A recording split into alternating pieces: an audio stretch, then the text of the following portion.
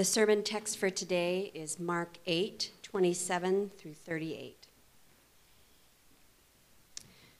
And Jesus went on with his disciples to the villages of Caesarea Philippi. And on the way he asked his disciples, "Who do people say that I am?" And they told him, "John the Baptist, and others say Elijah, and others one of the prophets." And he asked them, "But who do you say that I am?" Peter answered him, "You are the Christ." And he strictly charged them to tell no one about him. And he began to teach them that the Son of Man must suffer many things and be rejected by the elders and the chief priests and the scribes and be killed, and after 3 days rise again. And he said this plainly. And Peter took him aside and began to rebuke him. But turning and seeing his disciples, he rebuked Peter and said, "Get behind me, Satan, for you are not setting your mind on the things of God, but on the things of man." And calling the crowd to him with his disciples, he said to them, "If anyone would come after me, let him deny himself and take up his cross and follow me. For whoever would save his life will lose it, but whoever loses his life for my sake and the gospel's will save it. For what does it profit a man to gain the whole world and forfeit his soul? For what can a man give in return for his soul? For whoever is ashamed of me and my words in this adulterous and sinful generation, of him will the Son of Man be ashamed when he comes in the glory of his Father with the holy angels." This is the word of the Lord.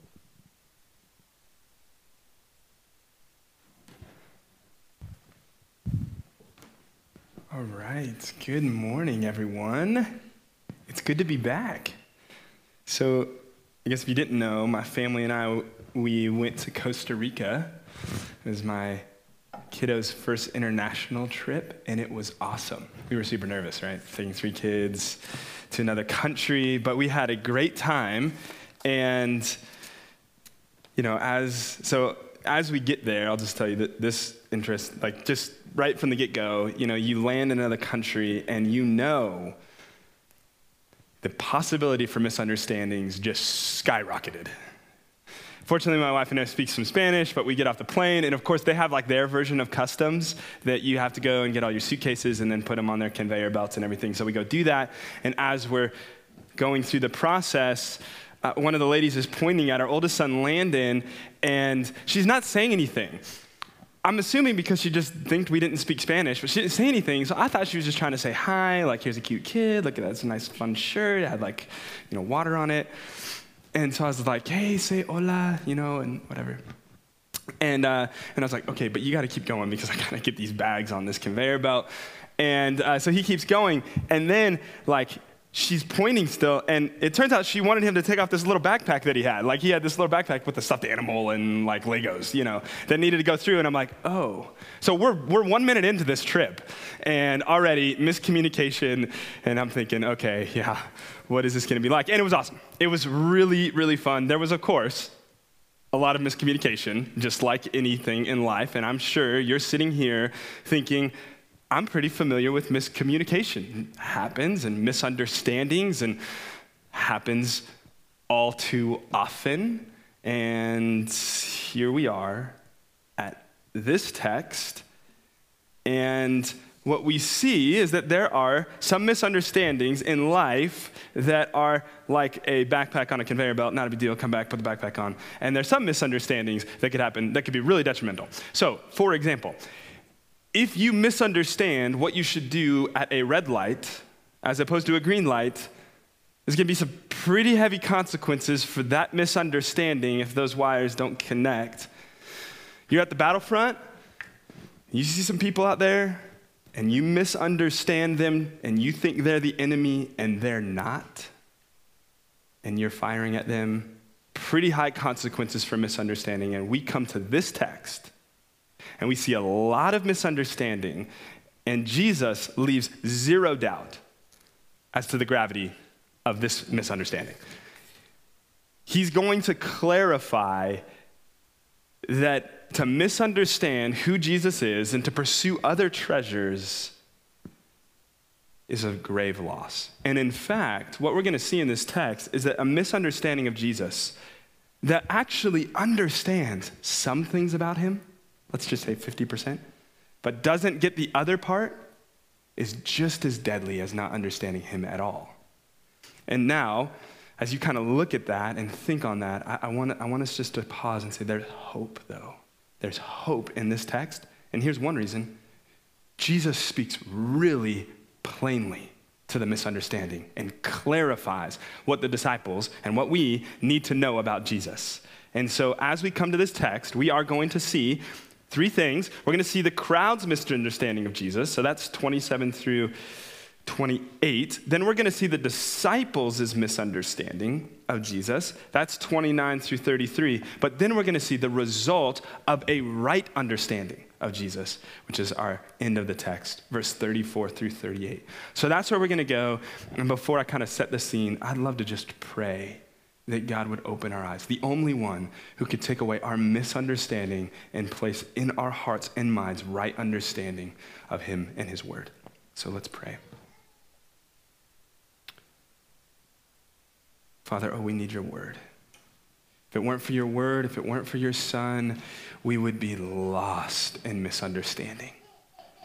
And so thank you that we have the word of life. Where else would we go? Thank you for truth that grounds us in the middle of things that are confusing and hard to understand, and we can come back and we can know something that's true. And so as we open your word, would you transform our hearts? Any misunderstanding that we have about you or your son, would you bring right understanding this morning? Open our eyes that we might see wondrous things in your word. Come now, Father, in your son's name we pray. Amen. All right, so before we kind of dig into the text, let me just set the scene a little bit. We're in chapter 8 of Mark, and chapter 8, especially the second half, is really this kind of hinge point. It's about halfway through the gospel, and it is where Mark is going to very pointedly, and Jesus' life, take a pretty sharp turn. So the tone in the gospel shifts, and I think you'll see it even in our text today. But let me just bring you back to when we started Mark in this sermon series. I gave a one-sentence summary of the Gospel of Mark. You might not remember it, and that's okay. It was a while ago. Here it was. This is my attempt to summarize the Gospel of Mark in one sentence. Mark quickly, you've probably seen that. He uses the word immediately all the time. Quickly shows that Jesus, the Son of God, over all creation. And that's kind of where we've been. His power and his authority, all these healings, he's casting out demons, he's doing these miraculous gifts. We've seen that, and now we kind of transition, is the misunderstood suffering servant who gave his life as a ransom. That's where we're going. Kind of now, the second half of chapter 8 makes the shift, and what is going to come into the forefront and right in front of us is people misunderstanding Jesus. Now they have, up until this point, but it's going to be very obvious and very clear and very connected to his suffering servant role, which the disciples and everyone else totally missed was going to happen. So we are now getting ready. Chapters 8 through 10 are going to kind of be all of this blindness and confusion, and then we're going to start the road to Jerusalem, where ultimately Jesus will suffer and die and rise again and show he's the suffering servant. So now, in our scene, we have Jesus walking with the disciples. They're on like a 25-mile walk to the place called Caesarea Philippi, and he strikes up a conversation for their commute. And that's where we start. And we start first by seeing a misunderstanding of the crowd. So that's point one. We'll look at verses 27 and 28. So if you want to turn with me to Mark 8, 27 and 28 is where we will begin. And Jesus went on with his disciples to the village of Caesarea Philippi, and on the way he asked his disciples, "Who do people say that I am?" And they told him, "John the Baptist, and others say Elijah, and others say one of the prophets." So I say the crowd's misunderstanding because all of that's wrong, basically, at the end of the day. Why? Well, Jesus isn't John the Baptist. John the Baptist came to pave the way for Jesus. In fact, John the Baptist says he is so unworthy to be near Jesus, he couldn't even fathom untying his sandals. So he's much better than John the Baptist. He's not Elijah. He's greater than Elijah, and he's not just one of the prophets. This is God in the flesh, fully God, fully man. And so the crowd if you will, or at least the disciples' opinion on what the crowds think, are wrong. They misunderstand who Jesus is. Now, so we see in 27 and 28 the crowd's misunderstanding, which really is just part one of a two-part question where we now move into the disciples' misunderstanding, which begins in verse 29. So look at verse 29 with me. And he asked them, that's the disciples, but who do you say that I am? Peter answered him, you are the Christ. Now, you might be thinking, like, I thought you said this is a misunderstanding. That definitely sounds like the right answer. Like, if this was a game show, like, it's like, ding, ding, ding, like, definitely, that's the right answer, Christ. And here's the thing. You're right. It is the right answer. He is the Christ. And it's much more correct than the crowds, Elijah, John the Baptist. He is the Christ. But here's the thing. Jesus knows the disciples have a misunderstanding of what it means when they say, you're the Christ.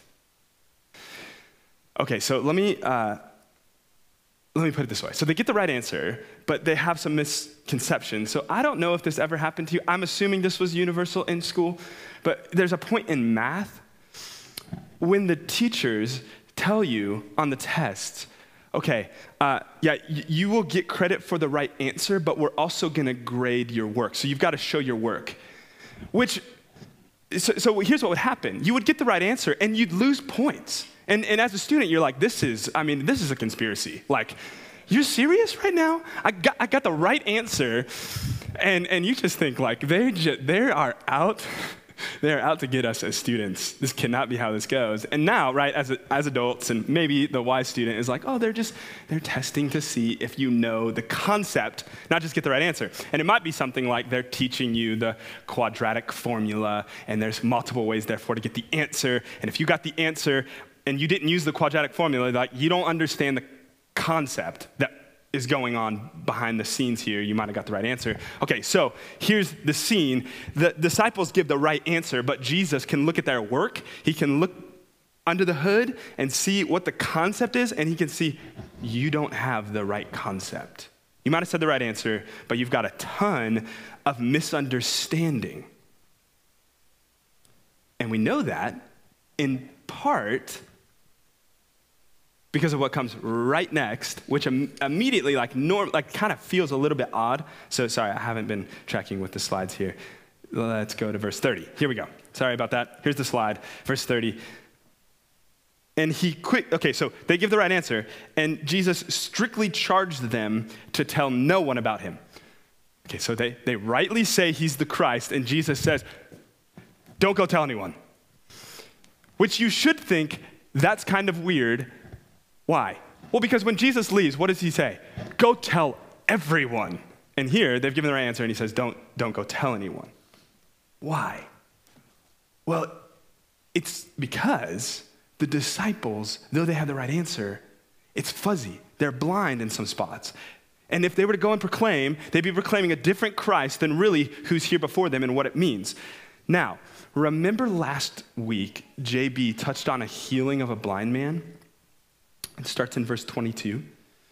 And this is helpful. This is other people just helping me see things in the text I didn't see the first time. But here's what happens. There's a blind man crying out for healing. Jesus comes up, and he's going to heal him. And so he spits, and he puts dirt on his eyes, and he rubs it away.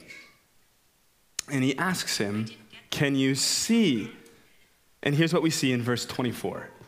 So 8:24. I see, this is the blind man, I see people, but they look like trees walking. Apparently Siri thinks I'm talking to her. I'm not talking to Siri, but she thinks that. Here we go, Mark 8:24. I see people, but they look like trees walking. Okay, so imagine. Okay, so he was blind, and now he's healed, but it's fuzzy. He can't see. And then what does Jesus do? He does another stage of the healing. He spits again and puts his hands on his eyes, and then what happens? He opens his eyes, and he sees clearly.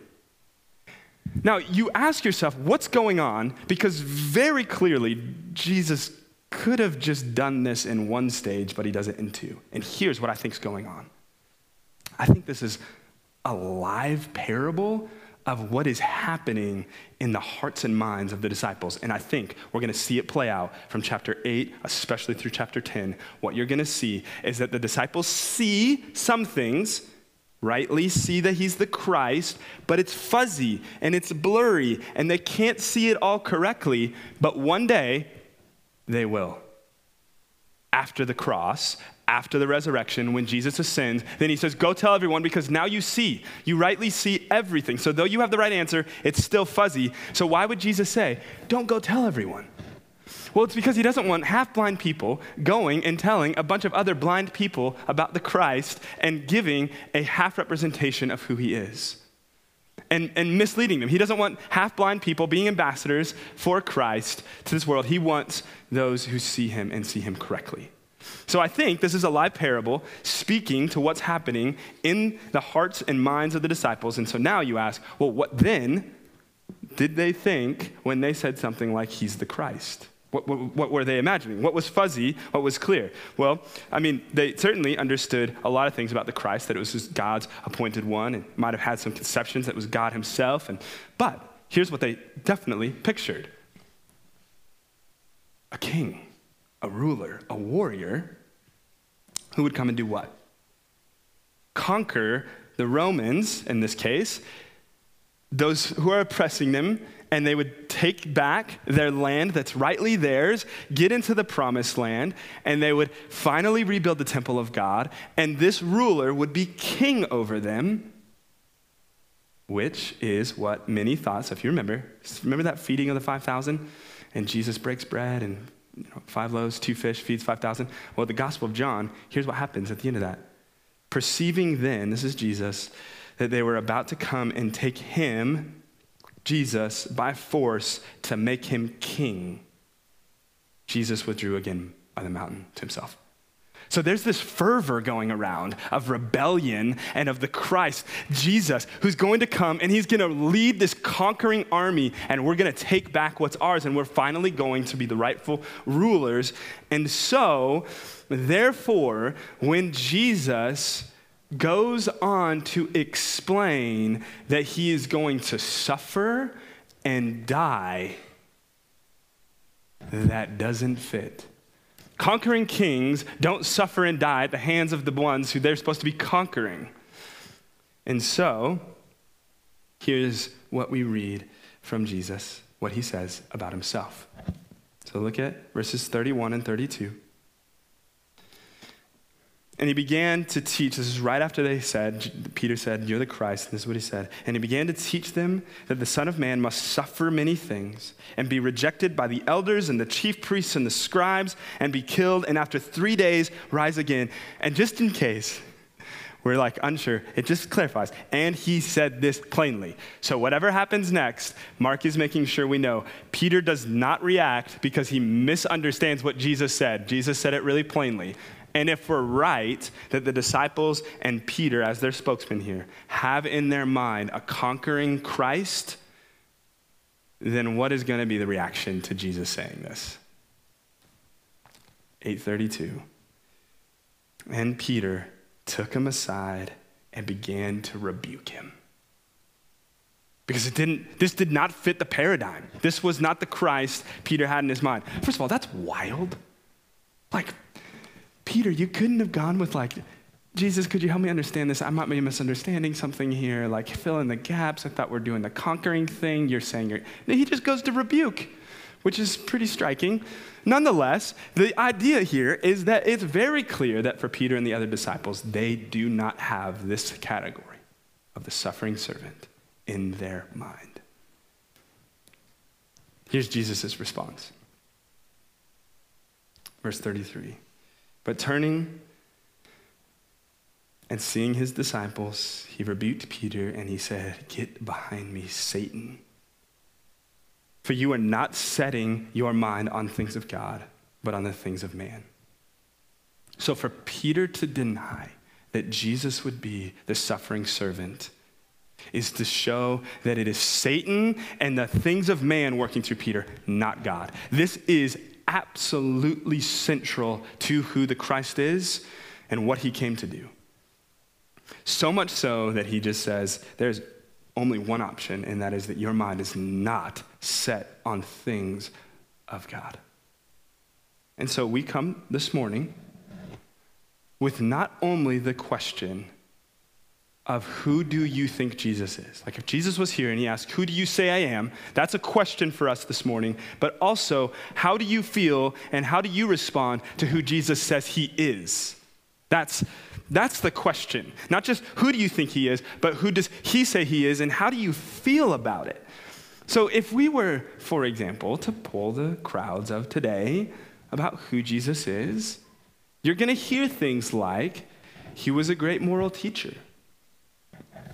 He was, a man of peace and love, and he was kind, and he was a great example to follow. And now that might be you this morning. You might hear that, and that might be the way you would describe him. And here's the thing, you're not entirely wrong. Like he definitely was a kind and loving person, but you're half right. And in this case, I would want you to see that half right that you would hear this morning, that when you stand before Jesus and he says, who do you think I am? And you say, you're a wise teacher, it will be met with rebuke, not welcome.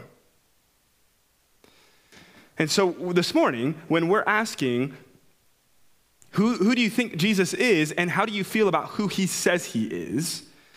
I would want you to hear this morning that if you're the person who's like, he's loving, he's kind, that's who he is. I want you to hear that Peter got the wrong answer the first time. And so I don't want you just to hear well, I guess I'm done for. And if I was to reconsider, there's no spot for me. No, he got the wrong answer. And he didn't get the most kind words at the moment. Get behind me, Satan, admittedly. But as he heard and as he saw who Jesus was, his eyes were opened and he was welcomed into the kingdom as not just one, but one who would give his life for this one. And so this morning, I would ask you, if this is you, if you're thinking, Jesus, I've just considered him a moral teacher. I'm kind of on the fence about who he is. I want to ask you, would you consider not how you just feel about him, but what he says about himself? Because this text is pushing us to say, and Jesus is pushing us to say, you can't just deal with half-truth, you must see the whole picture. And what's the whole picture? The whole picture is that Jesus came and he suffered, and he died, and he rose again. And the question is, what's going on there? And here's just one place that Jesus clarifies. It's in Mark 10:45. For even the Son of Man came not to be served, but to serve, and to give his life as a ransom for many. I would just ask you to consider that what it means when Jesus said he came and suffered and died and rose again is he came to pay a debt. And the debt is your sin, our rebellion against God, our wickedness. And what he's saying is, I came to suffer and die that you might be made right with God if you would put your trust in me. And I'll just ask you to consider that. And now, for many of you who say, yes, I'm there, I believe it, I just found it helpful for me to ask, are there places in my mind, in my heart, that when Jesus is describing who he is,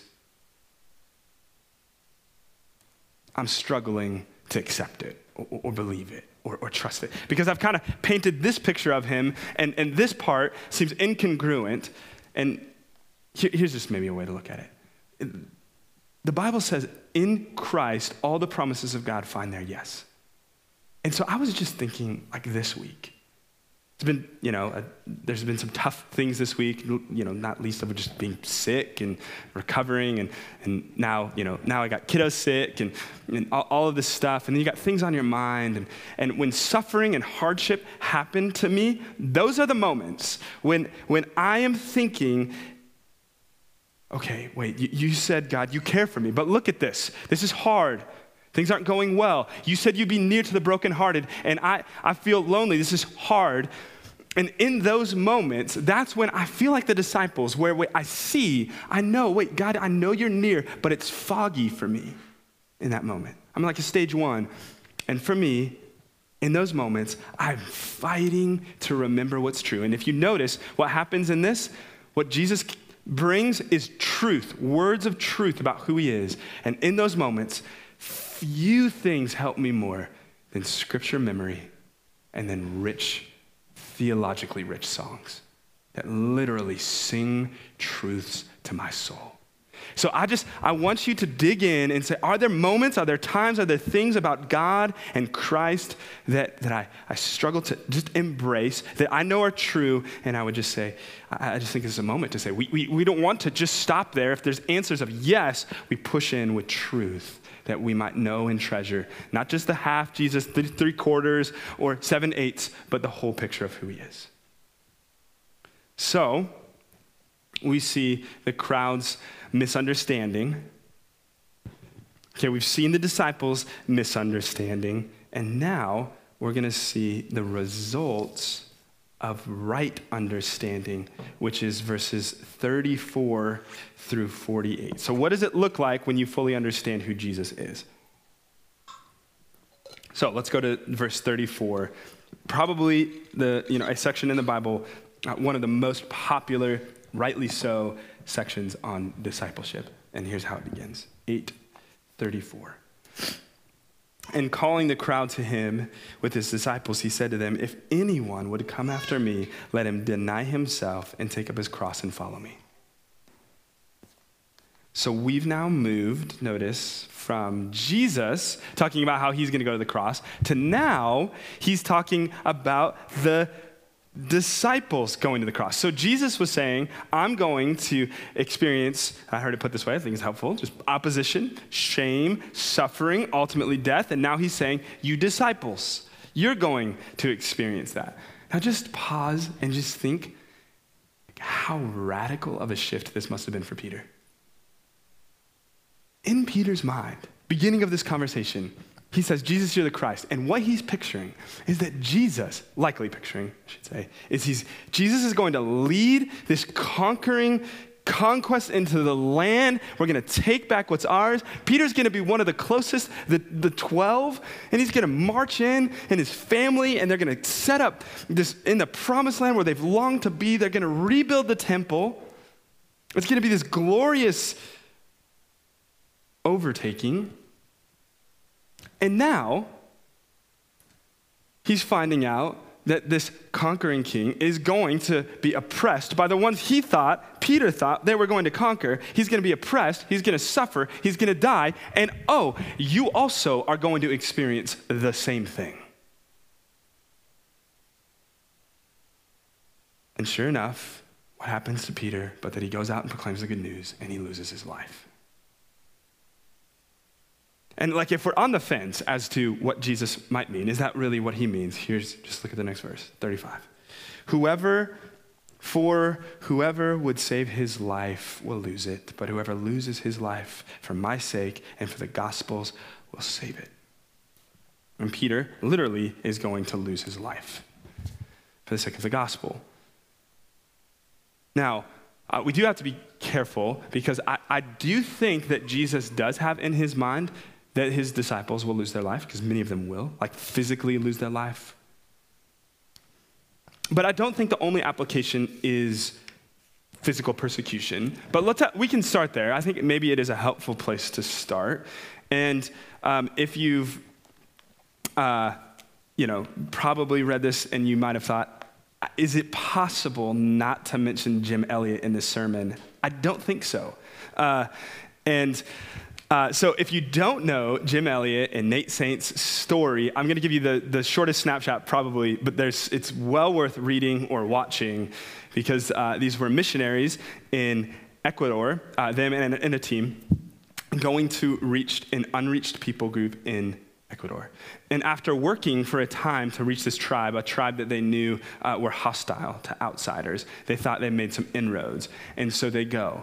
And Nate Saint flies in. By the way, Nate Saint was an MAF missionary, meaning Mission Aviation Fellowship, just based right out here in Nampa, Caldwell. So, I'm sure it wasn't there in the 60s, I think this is. But regardless, this is just pretty close to home. So they go and they land, and they're getting ready to, make contact with the tribe. And instead of being received, the tribe attacks them and kills them. and they die with guns on their hip, refusing to defend their physical lives and die for the sake of the gospel. And it's only years later that because of the work they began that this tribe comes to know and treasure Jesus. And the reason I say, can you go through this sermon without mentioning Jim Elliot? Probably, but he has such a helpful summary of this text. He says this: he is no fool who gives what he cannot keep to gain what he cannot lose. Because deep in Jim Elliot's bones and Nate Saint and this whole team is the reality that they can't keep their life. At any moment, boom, it could be over. You can't keep it. You could do some exercise and those things to try to prolong, but you don't know what's going to happen. At any moment, you could lose your life. And here's Jim Elliot and his team, and they're saying, it will be not foolish for us to lose our lives here to gain eternal life, something we could never lose. And I think that's a beautiful summary of that text. And then he displayed a life that said, I'm not just saying it, I believe it, I lived it out.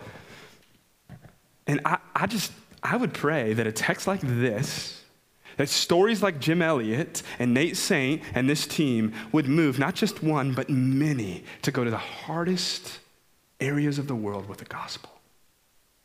Knowing that if you lose your life, you have gained everything in Christ.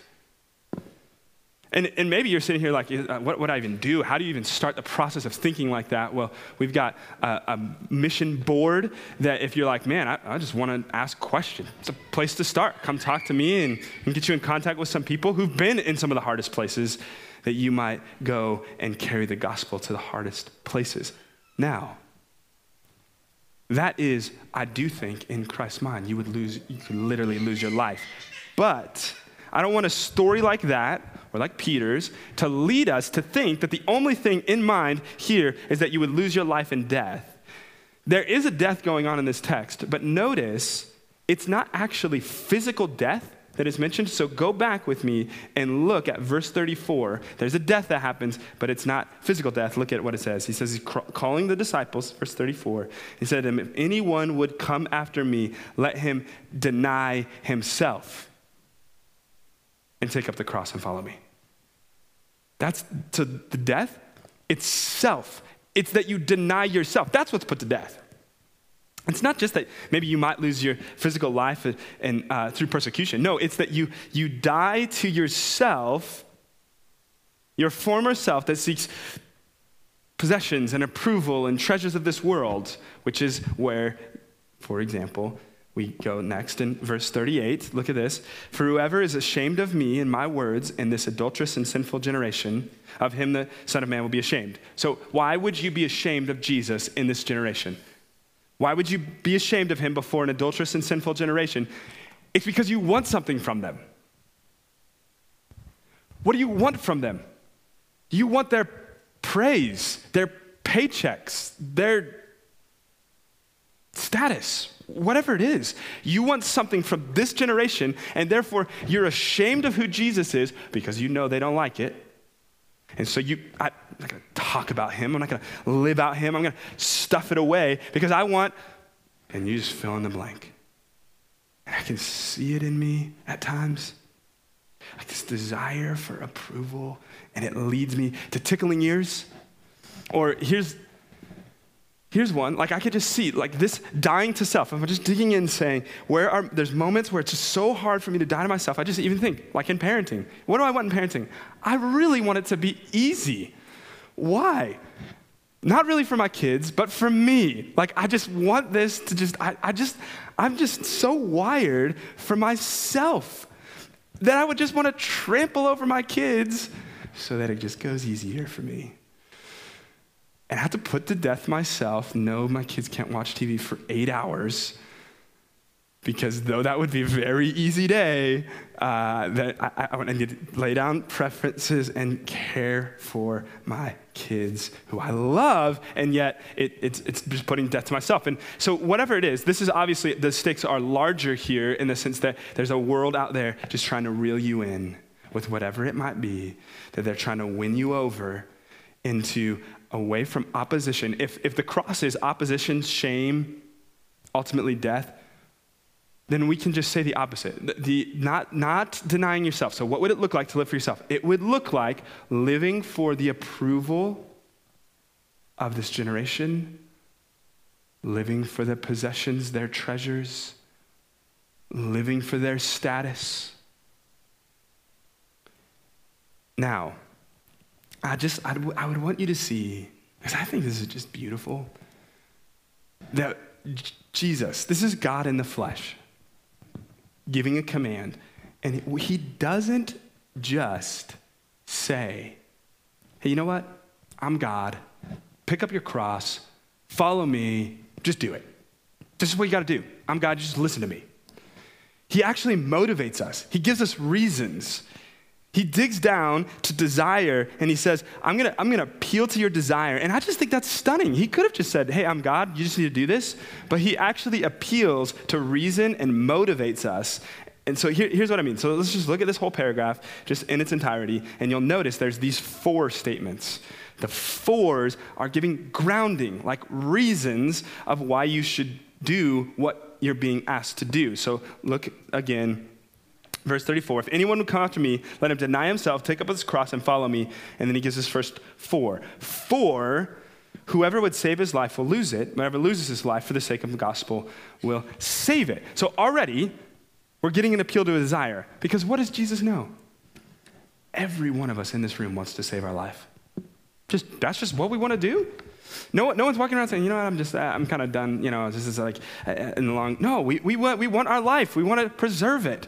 And so Jesus is saying, if you want that, well, okay, here's how you do it. You pick up your cross, you follow me, you deny yourself. And so he's motivating, he's giving you reasons. And so now he keeps going to give us reasons to deny yourself, earthly comfort, treasures, all of those things. And now he's going to go to another 4. So look at, let's see, where are we at? Verse 36. 4, what does it profit a man to gain the whole world and forfeit his soul? So it's a rhetorical question, meaning we're supposed to supply the answer that's meant to be obvious. And the answer is, it will profit them nothing. Meaning, if you were to gain the entire world and get rid of your soul, Jesus is saying, that's not a win. You didn't do well in this exchange of getting everything here and losing your soul. And then, just in case it's not clear, it gets another 4. Here it is, verse 37. 4, what can a man give in return for his soul? So I heard it put this way, and I think it's helpful. Imagine that you go your whole life, not denying yourself, but pursuing approval, getting all the possessions you can. And let's just imagine that you get everything. You got the whole world. And you die, and then you find out you couldn't take it all with you. It was all temporary. And you're standing before God with all of eternity before you. And you say, you're realizing, like, I had all of this stuff, and now here we are. And you say to Jesus, wait. I've got the whole world. I've gained all of these possessions. I'll give you that. Like, would you let me in? I'll give you it all. Here, you can have everything. Here's Jesus' answer. For what can a man give in return for his soul? The answer? Nothing. Like, Jesus' answer is going to be, you mean you're going to try to pay me in all the idolatry possessions that you pursued, all of these treasures that you preferred over me. You're going to try to now sell them to me that you might win my affections. That's not the currency here. The currency is that you would lose your life. There's nothing you can sell. You lose it. You give your life to me. You deny yourself. You pick up the cross. You follow me. And if you do, it will be great gain, because on that last day, you will hear. You've gained Christ, even though you lost everything. So you see the motivation? Like he appeals to desire, and the desire is that you would be able to save your life. So I'll just work backwards, and then we'll close. So here, this is work backwards. I think a lot of times when there's 4 statements, it's helpful to work backwards. And when you work backwards, you got to change 4s to therefore. So it'd be something like this. There is nothing you can give in exchange to buy your soul. Therefore, it profits you nothing to spend your life gaining the world's treasures. Therefore, give up your life and you will save it.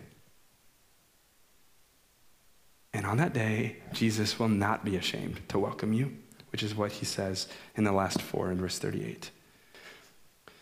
For whoever is ashamed of me and my words in this adulterous and sinful generation, of him will the Son of Man also be ashamed when he comes in glory of his Father with his holy angels. There's an appeal to desire because there's an appeal to find greater joy than what this adulterous and sinful generation have here. So I'll give you one more text and then we'll finish. Here's how Paul says it. Indeed, I count everything as loss because of the surpassing worth of knowing Christ Jesus my Lord. For his sake, I've suffered the loss of all things and count them as rubbish in order that I may gain Christ. So, why do we say the term pursue joy here at Table Rock? It's because we actually think that this exchange is a great exchange. I don't want you to leave here thinking this is a bad deal. You give away all of the pursuit of all of these possessions and worldly accolades and acclaim here. And I would want you to see that in Jesus' own words, you get the most precious thing and you've exchanged something that's worth nothing. And that was very Piper-like, nothing. That's how he talks. This is very John Piper, just that you would see in this text that the treasure of this world, I know they look so shiny and delightful in the moment. And would this text just be a text that would reset our souls to say that it's lying to us?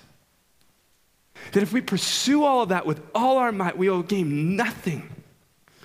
That we could decide we want to take a bite of that fruit, and what we will find in the end is that we're sad and empty. But if we run to the tree where Jesus hung, we will be fully satisfied. That yes, today, you might be going hungry for the sake of the gospel, in exchange for a day where you will hunger no more. And today, you might experience and feel ridicule and shame for loving and treasuring Christ, but one day you will hear, well done, good and faithful servant. So to misunderstand who Jesus is and to misunderstand what the true treasure is of grave importance. This is not just a backpack and a quick customs thing. This is our life and our greatest joy at stake. And it's a joy worth fighting for, that we would have our joy in Jesus. And one of the ways that God has given weary, tired souls that can get distracted by things of this world, one of the ways he's given us to fight this fight is he's given us the Lord's Supper. And so we're going to take that together. And what we're going to do is we're going to take it, in longing of his return. Because we're longing for that return, and it's just a moment for us to remember that Jesus has promised he will return, and he is worth waiting for. Waiting through ridicule, waiting as you deny yourself and look to Jesus. He is worth waiting for, and that's what this table reminds us of. Now, this morning, if you're here, you don't need to be a member of our church to participate in taking communion. You just need to treasure Jesus. You need to answer when he says, who do you say I am? You say, he is the Christ, meaning he suffered, died, and raised from the dead, that my sins might be forgiven and I would be united to God. And if that's you, if you're trusting in Jesus, you can join us. And I would ask, would you just wait and hold it, and we will take it together. So let me pray. Father, thank you for your grace, for your word. What a gift. What a gift to have your word. We long to treasure you. Forgive us for the moments when we don't treasure you. Forgive us for the moments when we chase ease, comfort, when we seek the approval of others in exchange for the gospel. And would you make us bold and those who deny ourselves, take up our cross, and follow you? And would we be those who follow you with great joy? And so as we now gather to remember you through communion, would you remind us of the greatness of grace? In your son's name we pray, amen.